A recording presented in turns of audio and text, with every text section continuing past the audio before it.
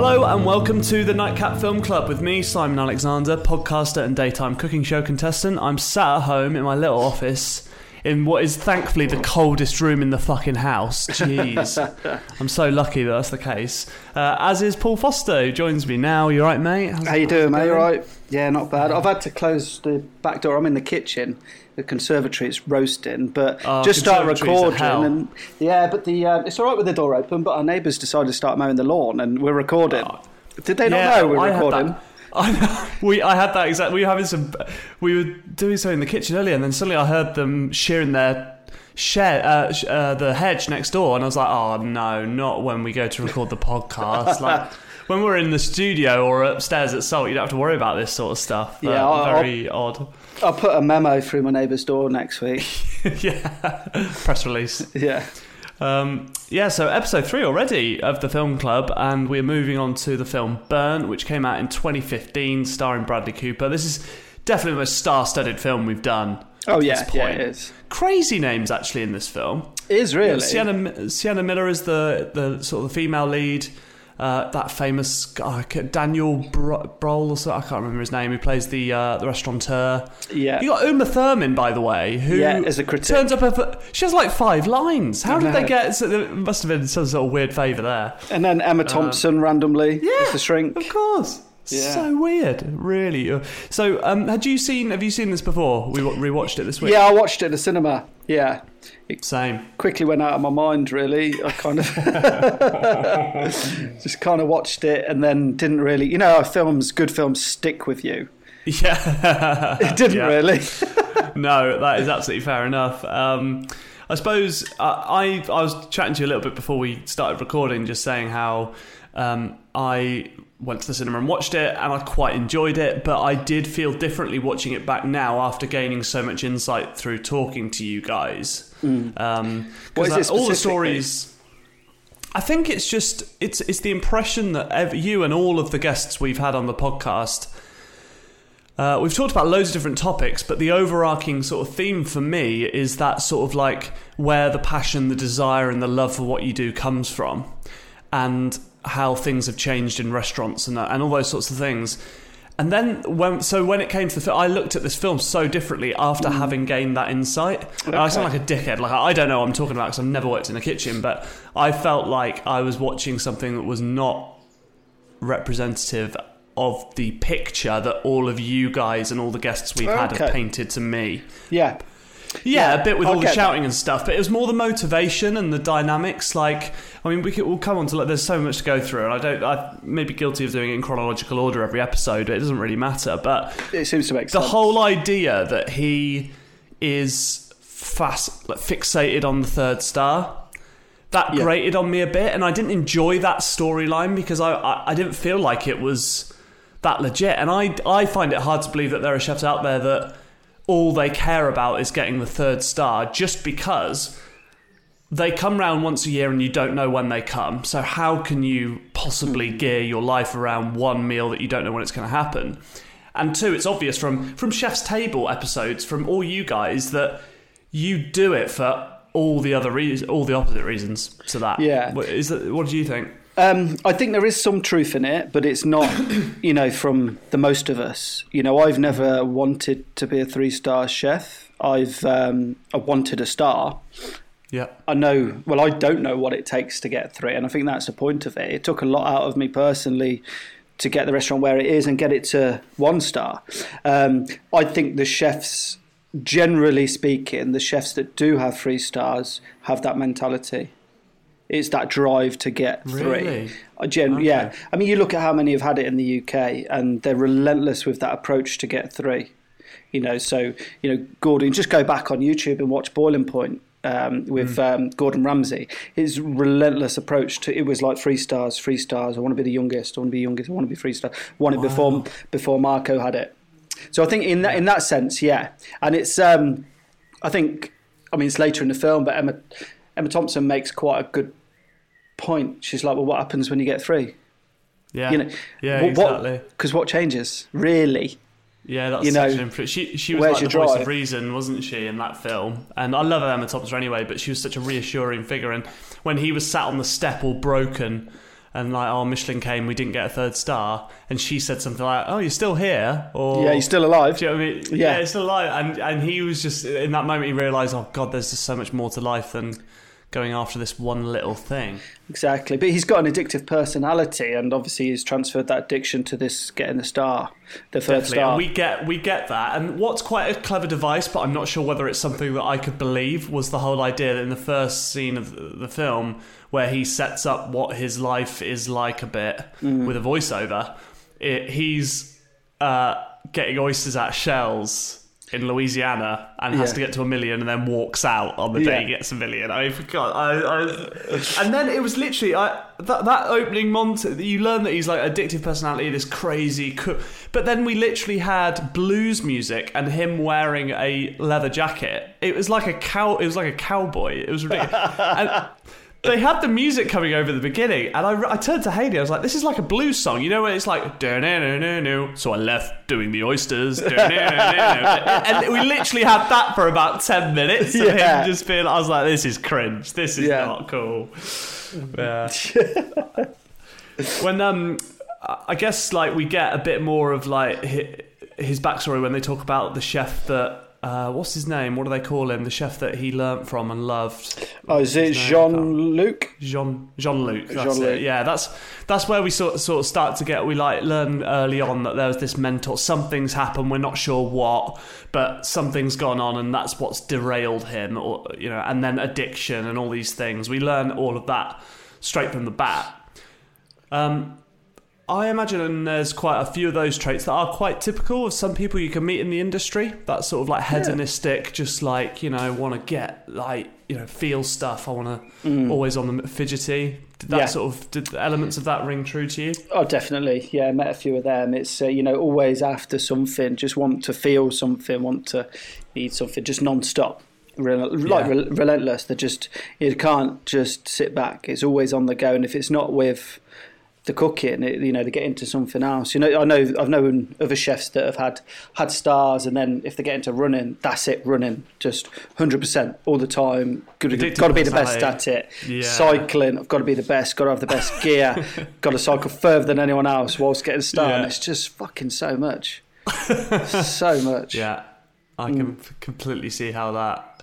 I suppose it's the day in, day out nature of the business. What pre-lockdown, the fact that it's every night and that adrenaline pumps no matter what, I suppose, doesn't it? Because whether you're having a bad day or a good day, service is still coming around, and you're still gonna have to push, and you're still, and I suppose that is where certain personalities, it's like sink or swim, isn't it? I suppose. Yeah, exactly.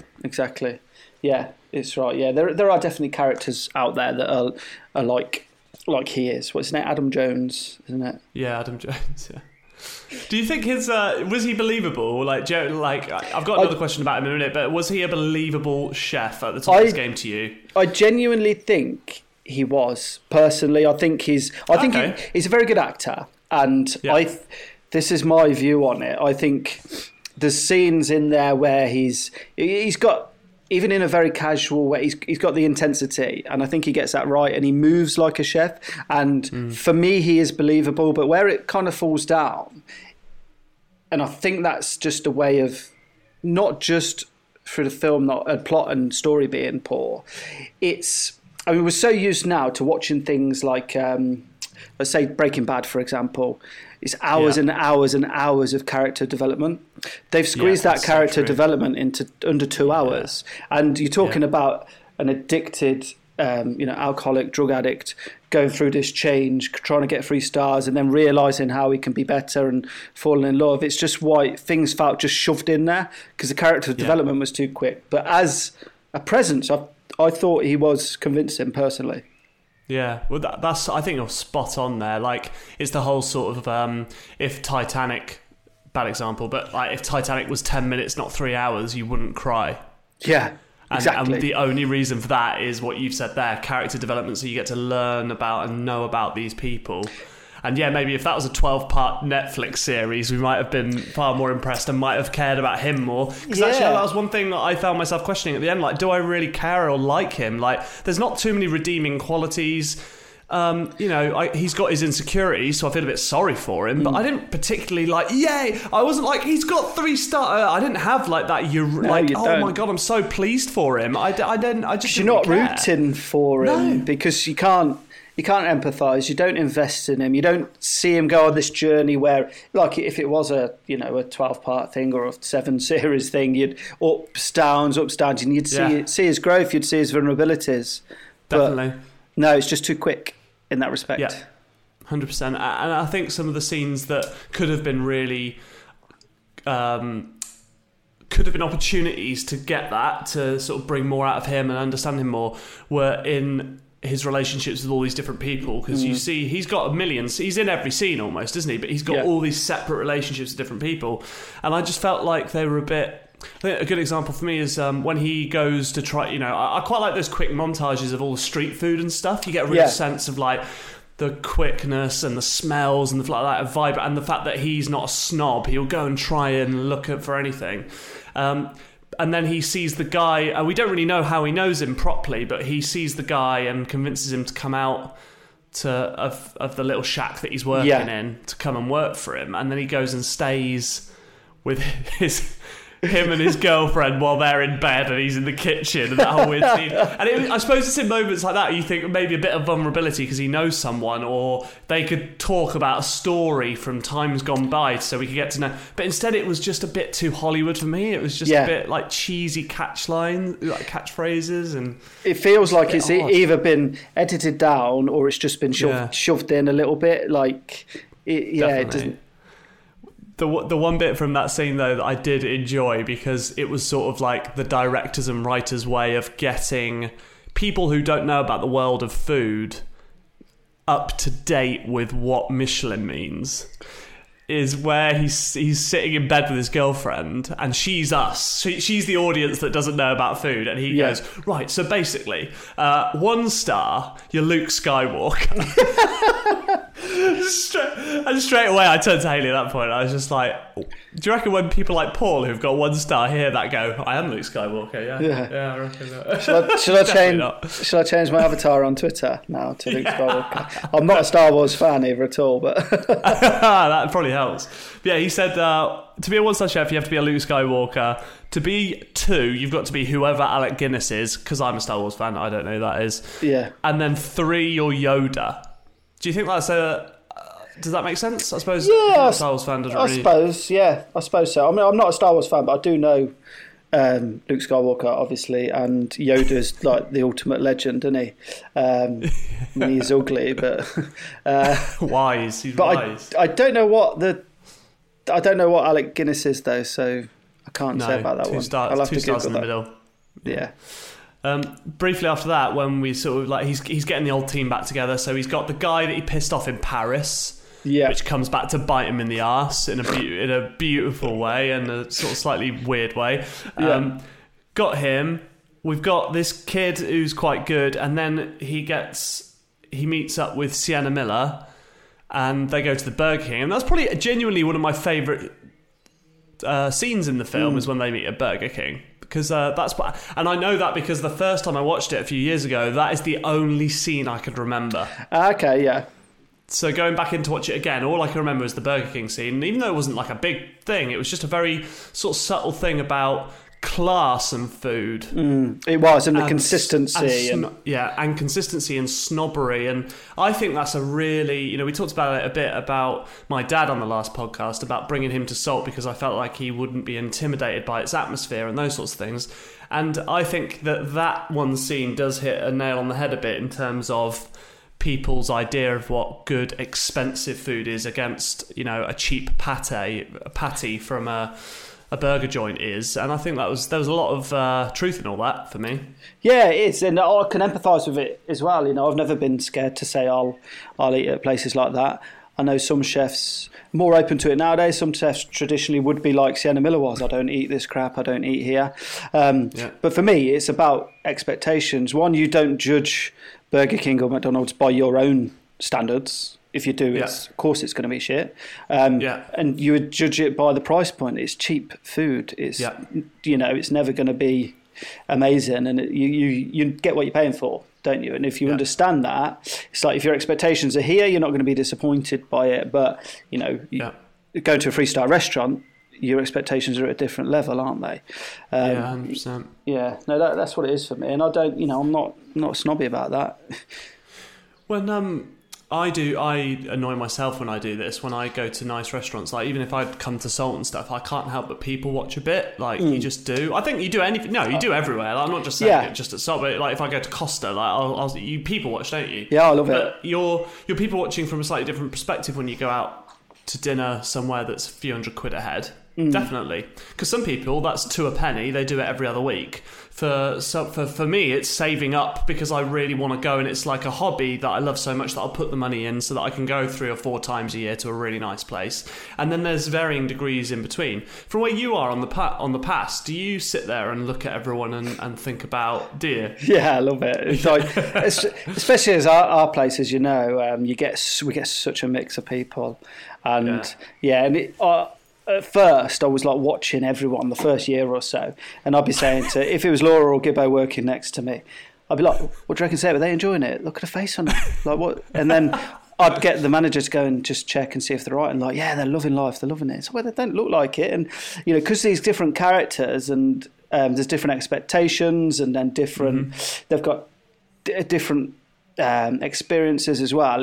It becomes so hard to judge, but I love it. You get some right characters, honestly, and I bet. You do learn. I can tell the people that are going to kick off and moan, tell the people that are just loving it, and you can tell just little things if people are like getting a little bit agitated. So you know, it's good when you've got that position where you can watch the dining room and you can be on stuff like that as well. But I look. But it's hard not to judge people. Oh, it's hard not to, definitely. Make assumptions about them, like, you know, if there's an age difference between a couple, you look at them like, yeah, he's doing that and she's doing, like, you just do, don't you? You can't help it. Sometimes I like, just for a bit of fun, and it'd always make Laura laugh, I'd just create a whole backstory. Like, do you? Yeah. That is brilliant. It'd just go crazy or go down a rabbit hole, and you've written an autobiography for them just from looking at them. That is brilliant. I love the idea of that. In and around that sort of scene when they're talking in Burger King and stuff, he actually said something that I thought was supposed to be poignant for the film, but I outright disagreed with. He said, consistency is death. Yeah. I can see what he was trying to say, but I feel like that was wrong, because I feel like what he was alluding to is consistency is becoming stale, and always moving is somehow progressing or learning or whatever. And then I was thinking about Grant Achatz in that first thing where he was like, you know, I don't want to stick to one menu. We keep changing the menu, keep changing it, keep moving forward. I think that's what they meant, but surely consistency can't be death, because at a certain level, your bad days still have to be very good days. Does that make sense? Yeah. At that level? So consistency is actually a really key thing, isn't it? It is. It's how you interpret it. Like, consistency doesn't mean that you do the same thing all the time. It means, for me, that your standards don't drop. If you're evolving your food and creating new dishes like Grant does, the standard is still there. And the same as if you're having a bad day, like genuinely, like thinking back at Soul, if I'm having a bad day or you're just struggling or something, it doesn't, to my knowledge, it doesn't affect the food that leaves. The food's always fine. It would never be like, oh, we had a bad day, that was a bad service. Like, yeah, I was having a bad day, but it was still, the standard was still the same. It was still consistent. Yeah, and we change the menu all the time, as you know, and like trying to move forward. But consistency is there. Consistency is important for consistency of standard. I felt like they were trying too hard in the film to make that something that I just felt like, they've not quite got that right, and that bugged me. That one little thing really bugged me. The next thing that did bug me as well, and you'll be able to testify to this far greater than me because I don't know, but you know when he just decides, like the arrogant prick he is, that he's going to go into the hotel and just start cooking for them. So he just turns up in his whites. He's in the he's like, right, you've got Uma Thurman out there, I'm going to cook for you, and then eventually it's just like, oh god, this is awful. But then, so that the guy goes, fine, you can cook for me. And then the next scene is he starts butchering an animal from scratch. A grouse, yeah. She's already sat I know. at the table. Like, I was thinking, what? You're miles at that's You've done no mise en place, you've got no sauces, nothing. He was there, feathers on the bird. I was like, filleting a whole fish. She's sat. She's already had her starters, mate. What are you doing? I was like, this is so wrong. Oh, God, mad. That really bugged me. Yeah, I thought the same as well. I don't imagine many people would really think that. You know, the amount of people I speak to that think you do everything during service is unbelievable. Yeah. So, I don't think many people would pick up on that aren't in the industry or know about the industry. Yeah. Loved it. That was the Hollywood bit for me. I was just like, he's got a whole bird there. He's just, how long is that going to take? She was sat for fucking hours. It was quite fast paced at this point in the film, because then we've got there's like multiple storylines. We've got the storyline then of his sort of was friend, now rival, who's also got a really nice place down the road, which is your stereotypical, like they made it look like a science lab by literally / art gallery, didn't they? Like it was like floor to ceiling white canvas. Yeah. And the kitchen was not a kitchen, was it? That looked like a GCSE science club or something. It did. Ridiculous. It was set up like an Al Bully style kitchen, wasn't it? Yeah, not a kitchen. They went a bit wayward with him either, and they didn't really go into that either. No. Like he, because he got a good review, didn't he? Adam Jones did, and Reese. I mean, he's a prick, and he smashed up his own restaurant. Yeah. Because someone got a review that got a review. I wrote that down. I was like, hang on, Bradley Cooper's got a quite good review the first time, and you're smashing your restaurant. Like, your 3 Michelin star restaurant. And you're going to start again and reopen? Like, what like the hell are you doing? Spoiled little shit. His investor comes in, I've sunk everything into this. All of a sudden, a few weeks later, he's reopening, fucking relaunching it. You spoiled prick. Oh, actually, this reminds me. So, along the same vein, Bradley Cooper takes over this restaurant that's got 2 stars already, are we assuming? Because they never actually say. I don't think he's got any. I don't I don't know, I'm assuming. Well, this is a big hole in the plot then. So I was thinking, you as a chef, you can't carry your stars around with you. You can't go, right, I'm going to take over that pizza place now. That's got 2 stars because I've got 2 stars. No, you can't, no. So how does he, at the end of the film, he gets his 3rd star. How have we got there? Well, that is a hole in the plot. But even so, say if it did, because it was at the Langham Hotel, wasn't it? Say if the Langham did have 2, they've completely changed the restaurant, changed the team, changed the kitchen, changed the name, so it's a new restaurant. So it goes to none. It would start from scratch, So it started with nothing, and he's obviously hoping to get straight in at 3.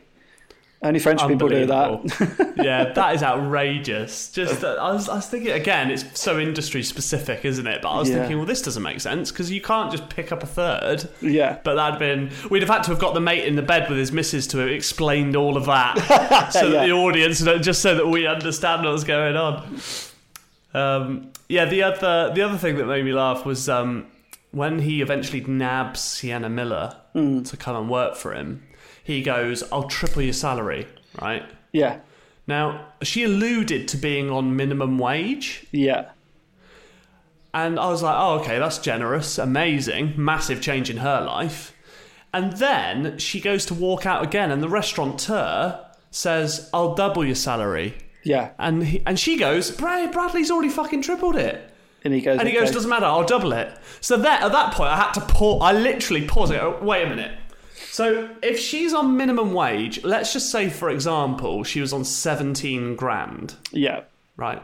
It's tripled by Bradders. Yeah. So it's 52 grand. Yeah. Now she's on 100 grand now, is she? For a saucier.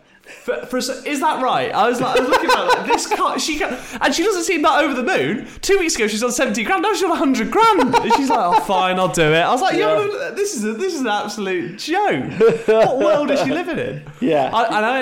It did lead me to think, I don't actually know. I suppose it would be absolutely different in every restaurant and depending on location, especially London and that sort of thing. But what would a saucier be getting at that sort of level of restaurant, do you reckon? Do you know? Or would it's hard to say because it's very rare that anyone's employed as that. It's not a job title, it's a section. Right. So it depends who would be doing the section. So it'd be generally a chef de partie at some place. If it's smaller, it might be the sous chef or even the head chef or a junior sous. She almost becomes the sous chef almost automatically. Fucking well paid one, yeah. This doesn't make sense. Yeah, it's funny. I mean, I never worked it out, but straight away I was like, that's a lot. That's a fucking lot, yeah. Triple then double. Yeah. Like, wow.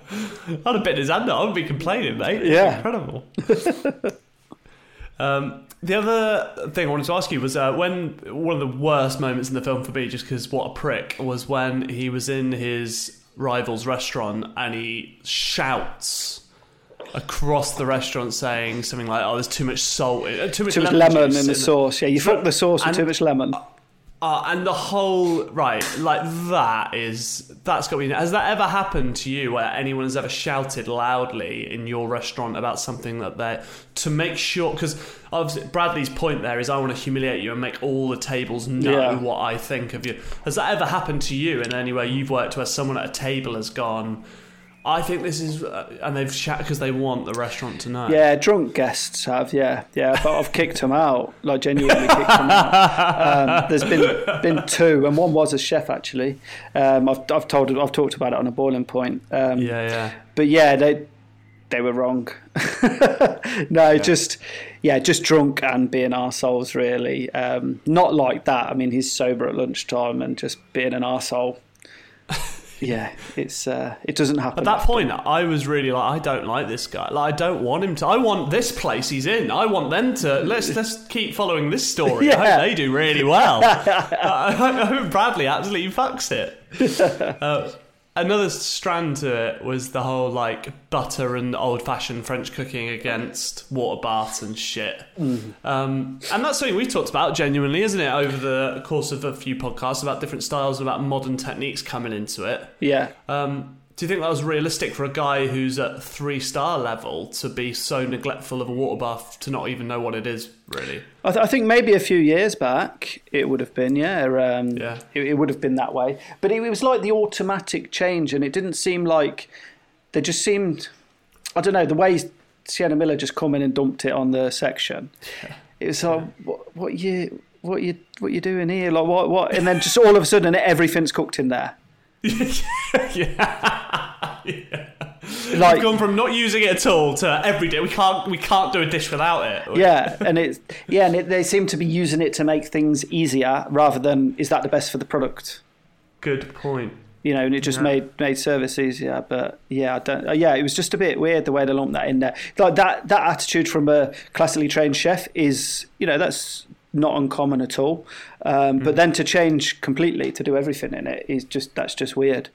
The best chefs, I think, will embrace all and, have a look and see if that works. And then it's always, like I've said to you many times before, about what's the best product on the plate and how you're achieving that. And that's what's most important. Mm-hmm. Yeah, makes sense. I still, despite, like, obviously we picked apart loads of bits of this movie, but I still quite enjoyed the kitchen scenes. Yeah, like, the energy felt very authentic. Yeah, that felt quite real, and little things like when he's first there and he starts going mental at them all and throwing stuff around the kitchen. Opening night, opening night, starts chucking stuff against the wall, tells everyone, But what was one of the most like gut-wrenching scenes of the whole film was when he humiliates them all in front of everyone. I know we've had a few boiling point stories from a few of our guests over the past couple of series about this sort of stuff, but that felt like that could be really true, that sort of stuff. Yeah, so much, especially a while ago at that kind of level. Not so much now, but that whole experience made me feel uncomfortable because I've been in that exact environment a few times, more than a few times. The film got slated by a lot of chefs that had never worked in that environment or that kind of level, saying that that's false. Yeah. It's never happened. It's not true. It's Hollywood. Mm-hmm. But that is one of the more authentic parts of the film, I think. Really? The intensity in him, I thought it was genuinely a good piece of acting by Bradley, and just how he made his sous chef eat the scallop in front of him. Yeah. I was like, oh, fucking and he's just. Yeah, it was very real. Thinking, I've seen there. I've been there. I've been on the end of it. What about the bit where he goes, no, not to me, talk to the fish? Yeah, I've done that, yeah. Really? Have you? Yeah. Have you done that to someone else? Yeah, not as brutally as that. I've made them apologise to the food. Oh my God. That is outrageous, mate. But it was more tongue-in-cheek than that. It wasn't like, it was nowhere near like that kind of environment. Yeah. I'd just be like... come on, say sorry to the lamb. Look, you fucked it. Come on. And sorry, lamb. Before I'd watched that film. But yeah, it wasn't. Yeah. I must say, it wasn't like that. I've never been like that at all. But I've been on the end of that a few times. It's not nice. It's not nice, and it's real. It's pretty again making us hate him even more when he grabs Sienna Miller by the whites and starts shoving her around the thing. And I was thinking, fuck me, any other job in the world, you're just getting sacked, aren't you? You are. Yeah. You are just getting sacked. How did people get away with this for so long? I suppose it might still be happening a little bit. Yeah, I don't hear of it, to be honest, with friends I speak to, but I've been on the end of that, been ragged around like that, and only speaking from my experience, you don't. So many people, and I'd tell mates about it, and they'd be like, well, I'd just beat him up, or I'd just fucking, I'd just walk out. Hit him back, yeah. I'd hit him back, or I'd, thinking back now, I think, well, why didn't I do that? Or I remember one of my mates, a real placid guy, we were drunk one night, and I was telling him about something really bad that had happened. He was like, we'll get a van and we'll go down there, we'll stick some balaclavas on and we'll do him over.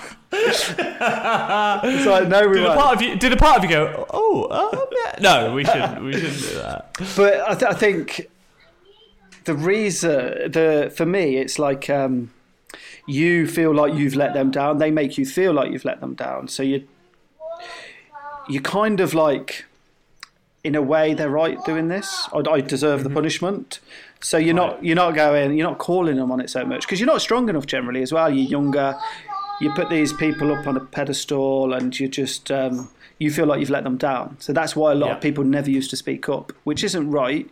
It's kind of in a way, emotional abuse or physical abuse from a partner to another partner. You feel like you've let them down. You feel like you're the one in the wrong. Yeah, that kind of dynamic. The whole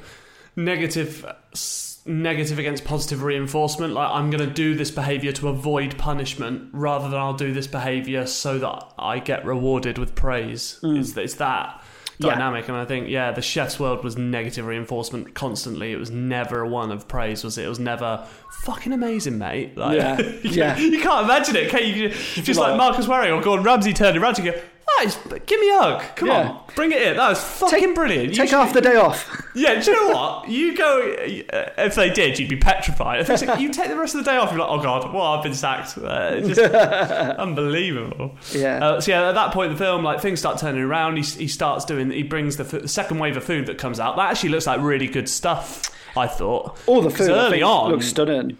Yeah, it looks really good, and what they start churning out is really good. And then we get to the whole, 3 Michelin stars, is it going to happen? And then again, for the audience, we get the breakdown, supposedly, from the restaurateur. This is the bit that you hate the most. This is the main bit I remembered from the film. It's fucking carnage. Well, I've written the list of what the criteria is. So I did as well. So this is what the restaurateur says. 2 middle-aged men, sometimes a woman. Yeah. So I don't know why that's relevant. 1 orders a la carte, 1 orders taster. In a lot of restaurants, that's not even allowed, is it? 99.9% of the time, that would not happen. When we did a la carte and taster, it was a strict no. And, most restaurants would say no. And most customers don't even try it. Some do, and they're like, okay, no. So no. They would never no. Okay, that's a straight no. They eat in pairs. They always book before 7:30. I was trying to work out what that was relevant for. What would that be relevant for? I don't know. I suppose you have to if you're eating at 7:30, don't you? Yeah, I suppose, yeah. I was trying to think, why do they all... If this is true, why? What benefit... Why do... Because they're going to be there for... I just don't get that. Sometimes they walk in, sometimes they book in advance, sometimes they book just before service. They do what they want. There's no format. There is no format. One arrives early and the other arrives late so that the one can have a drink at the bar, apparently. What if you ain't got a bar? We ain't got one. Well, and also, isn't there a Vietnamese, little a thingy on wheels that has got a Michelin star? You couldn't have a drink at the bar there, could you? It's literally at the side of a road. I mean, So, it gets to the stage where half a bottle of wine and tap water. Again, I don't know why that would be relevant, but I suppose that's not a thing, is it? No, they're generally generally they'll they might ask for recommendations. Sometimes what will work with this. Sometimes, but again, that's not a rule. Okay. They might I'm having the lamb. What by the glass would you recommend? It's quite a common thing for them to order by the glass to see what you're offering and see what works with it. To be honest, I'd expect that. If I was a Michelin judge coming in, I would without being like odd about it, I would always say to whoever's serving me, I'm going to have the lamb for mate or whatever, what would you recommend? Just because one, it'll be great to genuinely have wine that goes well with it, but then also secondly, because that is a legitimate test of the establishment's like knowledge and like... So that seems like the right thing to do. And you can suss the sort of place out. Some restaurants of sort of lower standard, there'd just be customers like that, I can get rid of this on them, I can get rid of this, rather than selling them the right product for it. The better restaurants will always go for the right product rather than just, this guy's asking for wine, let's offload those that are open. So that's why we could come to York to Seoul and have the scallops to start, and sometimes they'll say, we recommend this £40 coffee. Well, this will go really well with your scallop. Need using up. And then the last thing, which is the tip of the iceberg, is fork on the floor. Right. Fucking cringe. Tell me about the fork on the floor. Is that... Tell me about it. And I love it how it's like, they don't drop it because that will cause alarm. They place it gently to see if you... Fuck off. Shut up. Shut up. So, I mean, have you ever suspected that any Michelin star judge would ever, ask an unusual question or test the place's ability to deal with anything? No, from experience, they just come and enjoy. They're not like how can we catch them out or test them and see if they'll...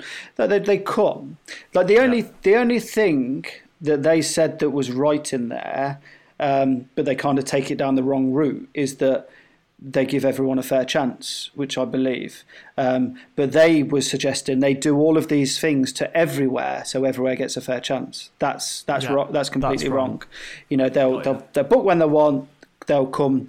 Mine have mainly been ones. I don't know if I've had twos. Maybe. They'll tend to, when it's for 2 or 3 stars, there'll be 2 more, and there'll be ones from other countries come.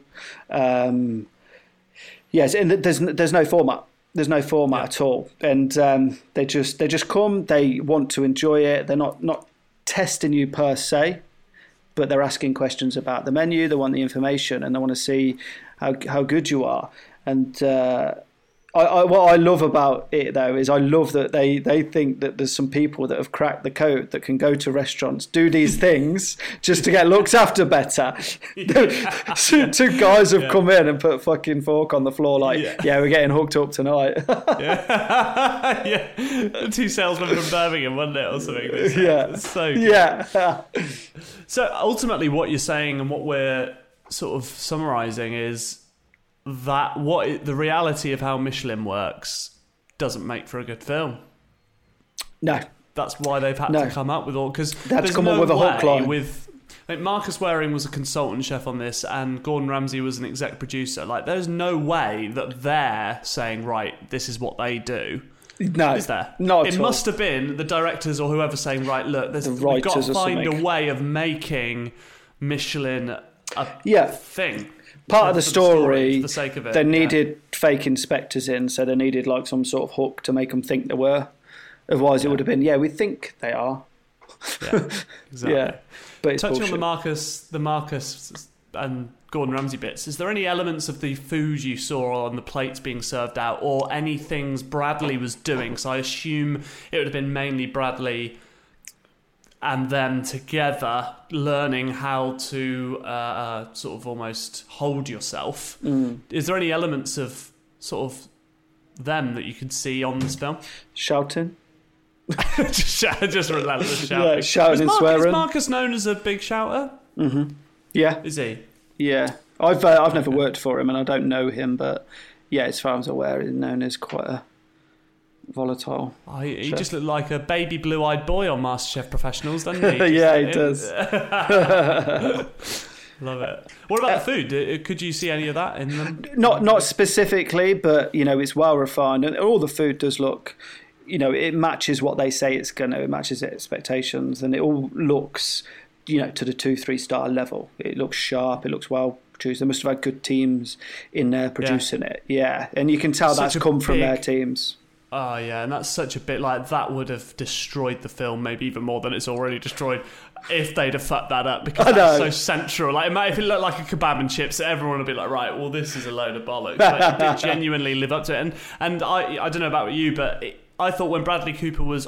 The way he was ducked over on the pass... looking over the food, and like that, he looked the part to me there. How he was doing. Yeah, he did, and I think that's just testament to him as an actor. And I think what gets you through the film is, like, personally for me, is it's quite an authentic feel to the kitchen if you're a foodie, and I think his acting is good, and he feels like a chef.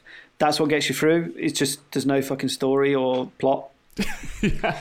Yeah, and we don't even have to go into it much because it was so ridiculous, but the whole idea of these drug gangs that come to the back door, and what happens, by the way, because they come to the back door of the kitchen 4 times in the movie. Yeah. And they just have a word. Is that every time? Oh, you better give us that money. Okay, Tuesday, fine, Tuesday. We'll see you Tuesday. And then 4 days later, they're back again. Yeah. Have you got the money? No. I'll give it to you by Monday. Fine. Oh, you better give us by Monday. Oh, you bugger.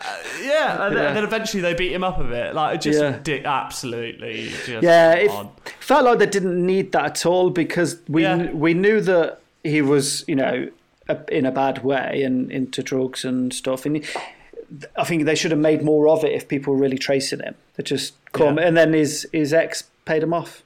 Boom, done. Oh, okay. She was. Thank God for her. I mean, she came out of nowhere, just paid him. Just unbelievable. And got lovely knives out of it. Which that was one thing this film did make me want, though, is I want, even though I have no reason to have them at all, is just to have a knife set that I can roll out. Just that idea, I do love that. I mean, it'd be ridiculous to do that in my own kitchen, but the idea that you could just put your knives on your back and go wherever, that is a cool idea. Do you have all of yours in a thing like that? No, I don't, because I don't take mine anywhere. They stay at the restaurant. I've got them in a drawer. And that's it, nothing exciting or romantic there. No, I used to when I was younger. But anyone who does and takes them everywhere, they're generally an agency chef. Because they're just on their back and they're working in the next shithole. Yeah, generally. Were there any other takeaways from this film that you thought you sort of like picked up on, or any other things that annoyed you? One thing that annoyed me, just watching Reese make that omelette. Like with that fork, he kept scratching the non-stick pan with a fork. That's horrible. You don't need a fork, mate. You can use a spatula. You could use a spoon. Like, all you're doing is bringing it together, and you're just scratching it. So it's a nice non-stick pan. Put the fork down, Reese. I think when he was scratching the pan, I turned the volume down. I was just like, this is one of those horrible. I hate. Yeah. I can never do it with my own pans. I can never put forks in the pan. No. But the omelette did look good, though. It did make me want one. It looked amazing. It looked lovely. Yeah, it looked nice. Yeah. Almost as good as Remy's in Ratatouille. Almost. Yeah, almost. At least someone got to eat his. Another question I had quickly was, when they're setting up the restaurant for opening night, they get a little tape measure out to measure the distances between the cutlery and the plates. Yeah. Would that ever happen at certain places? Yeah, places like that, definitely. Definitely so you get like ruler and have dimensions and stuff like that? Yeah. You don't do that? No, we don't do that, no. Most guests just come and just put their arms on and move everything and that. But it wouldn't really work at our place. It would be a waste of time and energy. But when in a dining room like that, it's one of those things you go into a dining room like that and it's like... You don't notice those things, but they make a difference. Subconscious quality there that everything looks refined. And Reese made a comment about it. He was taking the piss out of the restaurant, saying it was like old Paris style. But I thought it was stunning. I thought it was beautiful, and it was clean. It wasn't like a traditional French restaurant with so much going on. I thought it was stunning. I thought it was better than his restaurant, decor wise. Yeah. Yeah. He's just jealous. He can't make an omelette. So. And one thing I did think was it was kind of nice, but again it didn't work for the film. But the way when Michelin actually came in and he let everyone do their jobs, that's the way it should be. It reminded me of kind of like Sat's approach. If Sat knew we had Michelin in, if he'd worked out through the bookings or if they were highly suspicious, he wouldn't tell the whole team. Nobody'd know. So really, that's very interesting. It's how John and me, and then obviously his wife would know, probably tell the restaurant manager, but it'd be like, don't you dare tell the team. So everything they've ever achieved there would, the staff are doing their normal job, and he wouldn't be over. I'd obviously have eyes on it and look in and check in. Of course you would, but he'd let you do your job and trust you, and then you get the reward afterwards. And that's really interesting. Some people start to shit themselves and start overthinking it as well, and start trying to do too much. It's the equivalent of like Champions League final compared to a normal league game. Yeah.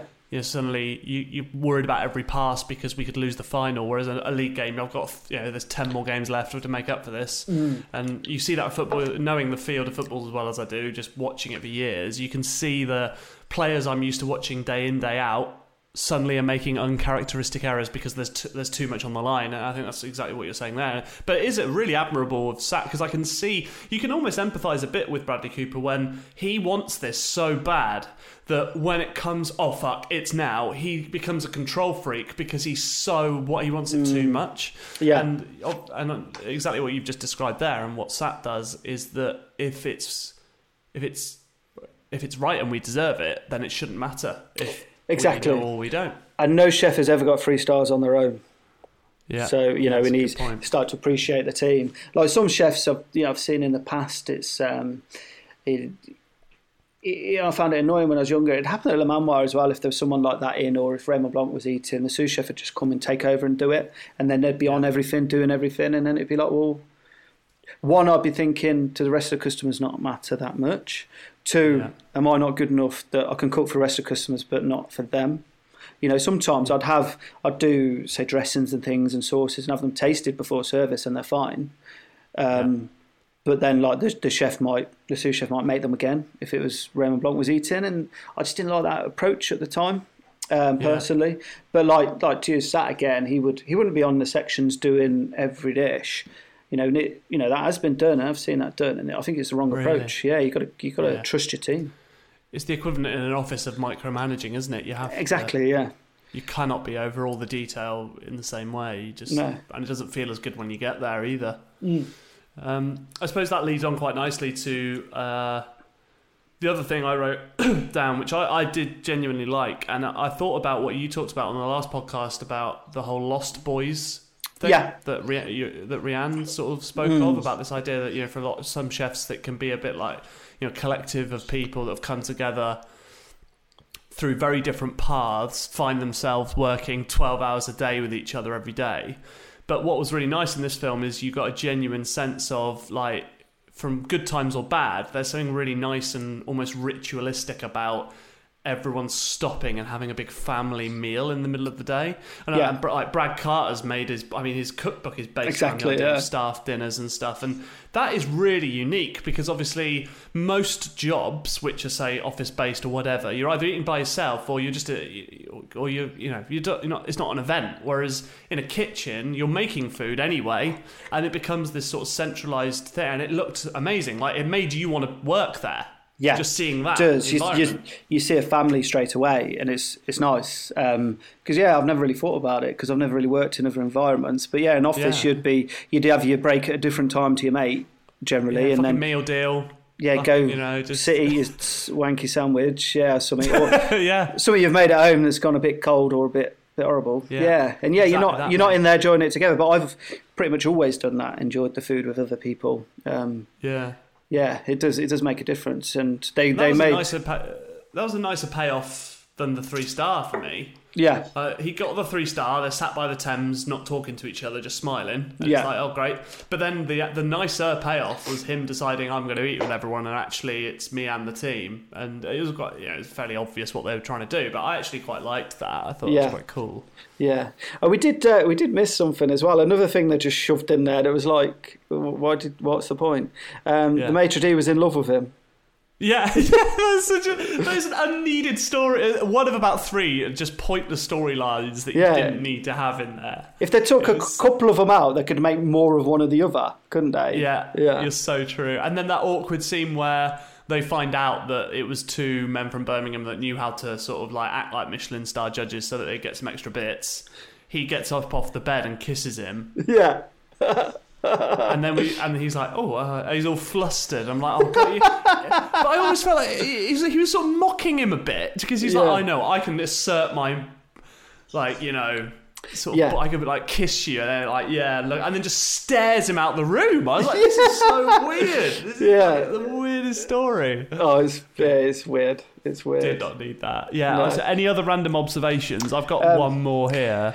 I thought the maitre d' was. I thought he was very believable as a maitre d'. Yeah. I'll give you that. Genuinely was. He was. Yeah, good he's acting. Great. He's in Inglourious Bastards, isn't he? And that's where I know him from. Yeah. And he's in that one about. Is it? It's not Le Mans. It's one of the other racing films where he's like the rival German racer. Oh, does he play? Or something? Yeah, he plays Niki Lauda. That's it. Yeah, that's it. Exactly. Yeah. Yeah, he's good in that. He's good. Yeah. He is really good. I did like him, and I could completely believe he fit that bill perfectly. Just even how he held himself and the whole sort of the suit always and everything. He just looked exactly like. He looked like it. He spoke like it. Even just the little mannerisms, you could tell certain times he didn't agree with or endorse what Bradley was doing, but he wouldn't argue. And you see that a lot. It's just okay. I will just bite my tongue. Yeah. I've seen that a lot. Yeah, no, I he's probably my favourite character in terms of like likability. Yeah. I think actually the last one I've got down as like one of the most weirdest, maybe the weirdest scene in the film is when Bradley Cooper makes Sienna Miller's daughter a cake. Yeah, and he's like staring. And then stares at her while she eats it. And then you've got this whole twee concept that this kid has been brought up on her mum's amazing food, so she's a good judge of... What a load of fucking bollocks. I was like, this is such shit writing. Like, and the mum's in there working. Just send her out. Let her see her daughter on her birthday. She's there, like, not blinking with her cake. I know. It's like, here we go. I know. This for you. He looked Stranger Danger there, didn't he? Yeah. Oh, that's so weird. Yeah, I mean, it's weird because I do really like Bradley Cooper and he is clearly a great actor. I just think that the character, like you said earlier, that character development and all that stuff, we can never really like him enough to care. Yeah. And that is one of the biggest problems, I think, despite the fact that there are loads of really good little bits in it. What do you reckon the IMDb rating is? I'm going to guess it's about 6-ish or something. Ooh, very good. 6.6. Oh, okay. Actually, by IMDb standard, that is quite high, isn't it? 6.6. Yeah. Because there are no films that are 9. I think Shawshank is 1 with 8.9. Oh, so is it? Anything? That's the highest. Yeah. Uh-huh. So anything above a 6 that's maybe better than I thought. Yeah. Probably gets the Bradley Cooper vote, doesn't it, a bit? Yeah. Yeah. He is beautiful, though, isn't he? Yeah. Bloody hell. I remember stupidly saying during a, classic tabletop game round a bar table one night when we were all a bit pissed, like talking about who would play you in a film and me trying to talk myself into it being Bradley Cooper playing me and getting absolutely rinsed. And I was like, he was just in The Hangover and he wasn't quite as beautiful then. I was like, he was a bit more rugged, a bit more rugged and a bit more rough. And I was like, he can play. And then I look like a prick. I'll probably edit that out. He is good at playing a bit of a prick, though. Like, I remember him years ago in Wedding Crashers, and he was a prick in that. Oh, God, I forgot he was in that. Yeah, he was the boyfriend who loved the dad and kissed his ass, and he was a total jock, wasn't he? Yeah, he was. Yeah, he's good at being a dick. He is good, though, isn't he? Cool. I still enjoyed it was still good to go through because, in some ways, especially in us talking about it and reviewing it, sometimes it's easier when it's a bit shit.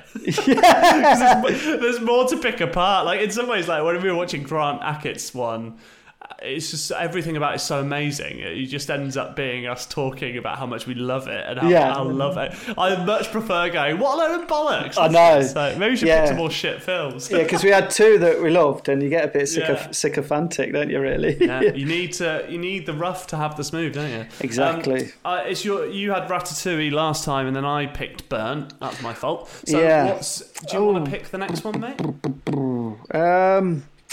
Not really sure. There's so many. The ones that are in my head, Grace on Netflix. That's an option. I don't know. You've seen Grace before? A long time ago, a few years back. I'm Cool. sure I've not it's seen still on it. Netflix. Should we go for that? Do that one. Yeah, Yeah, we'll do Grace. Yeah, you'll like Grace. that. And it's on Netflix as well, which is good because I chose Bert and then realised you can't get it anywhere. I know. You have to rent I had to pay $3.50 for that. Oh, right. No, a little tip for people. Amazon Prime, they're very clever and sneaky about this. You know, on Amazon Prime where it says rent, Yeah. and then there's one button there that says more purchase options. Yeah. Click on that, and then in standard definition, because the one that defaults is £3.50 for HD. Yeah. In standard definition, that could be £1.50 or £2. And often you can't fucking tell because you've got to have like the best TV in the world to get. So just click more purchase options. You can get it for way cheaper. If I don't know, I mean, it's not going to make Burn any worse, is it? No, but, if we do this for 4 months, you can save yourselves a tenner probably. Yeah. Okay, nice one, mate. Okay, for Grace. Great. Let's do Grace next week. Perfect. Also, I didn't want to. We won't dwell on it, but I just wanted to quickly sort of touch upon it. So we're recording this on Wednesday, 24th of June. Yesterday, Boris made the announcement about pubs and restaurants reopening again on the 4th of July with measures in place. I text you being like, I can't believe how many restaurants have tweeted saying we're opening straight away from the 4th. Like, incredible. And I suppose there's a mixture of like, oh my God, is it going to work? But also that genuine optimism of, this is nice, things are opening again. How do you feel about it? I think it's good that places are. I'm really happy. It's good for the industry. There was no new information for me. It's as I thought it would be, and as we'd spoke before, it wasn't going to make a difference for us. I thought it was going to be a 2 metre rule to a 1 metre rule, but it's not really when you read the documents. Especially, I've read the 43-page document this morning. Have you? Which was fun. Yeah, well, the bits relevant to us, not all of it. Yeah. And it's still 2 metres, but if you can't do 2 metres, it's 1 metres plus precautions. So 1 metre with a screen. So it's not just 2 to 1 metre. It's not that simple. And plus, you can't have more than 30 people in a building or room in one time. So that includes the staff as well. Yeah. So if you've got 6 staff, that's 24 customers at one time. Yeah, it's not going to work for us. I worked out the other day how much I feel we could take maximum, and then I had to divide that sort of by 3 to work out my staff costs. It just wasn't viable, to be honest. So I hadn't expected to open up in July anyway, so we're looking at other things still. And I mean, good luck to the guys opening up. My other concerns are as well, if there is a second spike, opening up and then reclosing would be very expensive. That's tough. You restart, get everyone back, then you've got to close again. That's very expensive. That's why I err on the side of caution. And also, it could be like, just London, or it could just be the southwest, or it could just be a certain area. And then also, you've got the issue as well is if some people in your team get it, you've got to isolate your whole team. Then you have to close. So again, just to think about. Erring on the side of caution. I don't want to go invest in loads of money in screens when we're still going to struggle to sort of fill it anyway. So we're just holding fire. Mate. That every restaurant's in a different scenario based on its size, the amount of staff, everything. There's so many variables, aren't there? So exactly, there's a spectrum of people waiting and opening in a week and a half's time. Yeah. But I suppose at the very end of the day, at least it is a step closer towards opening properly because it's a step towards the right thing. Hopefully, fingers crossed. Yeah, exactly. It is annoying when people get annoyed saying, "Oh, they've only given us a week and a half notice," but you don't have to open that date. That's just when you can open. It's not like, right, you've got a week and a half and you have to open. So stop being... Why aren't you open? I told you. Yeah, I've given you a week and a half. Yeah, stop getting annoyed about it. They've just said you can open from then. As soon as you're ready, open. Yeah, good point, mate. Cool. Well, fingers crossed for you. Watch this space, I guess. Yeah. Awesome. Right, we'll watch Grace this time next week, and follow us on @the_Nightcap_pod on Twitter, Facebook, Instagram. Send us your suggestions and any other thoughts you have on the films and TV shows that we're watching. Just jot them in, and any questions you've got, any of that sort of stuff, we'll endeavour to sort of like pick it up and maybe even introduce some of that to the podcast each week if people have made observations about the film themselves. Great. Catch you next week. Cool. Catch you later.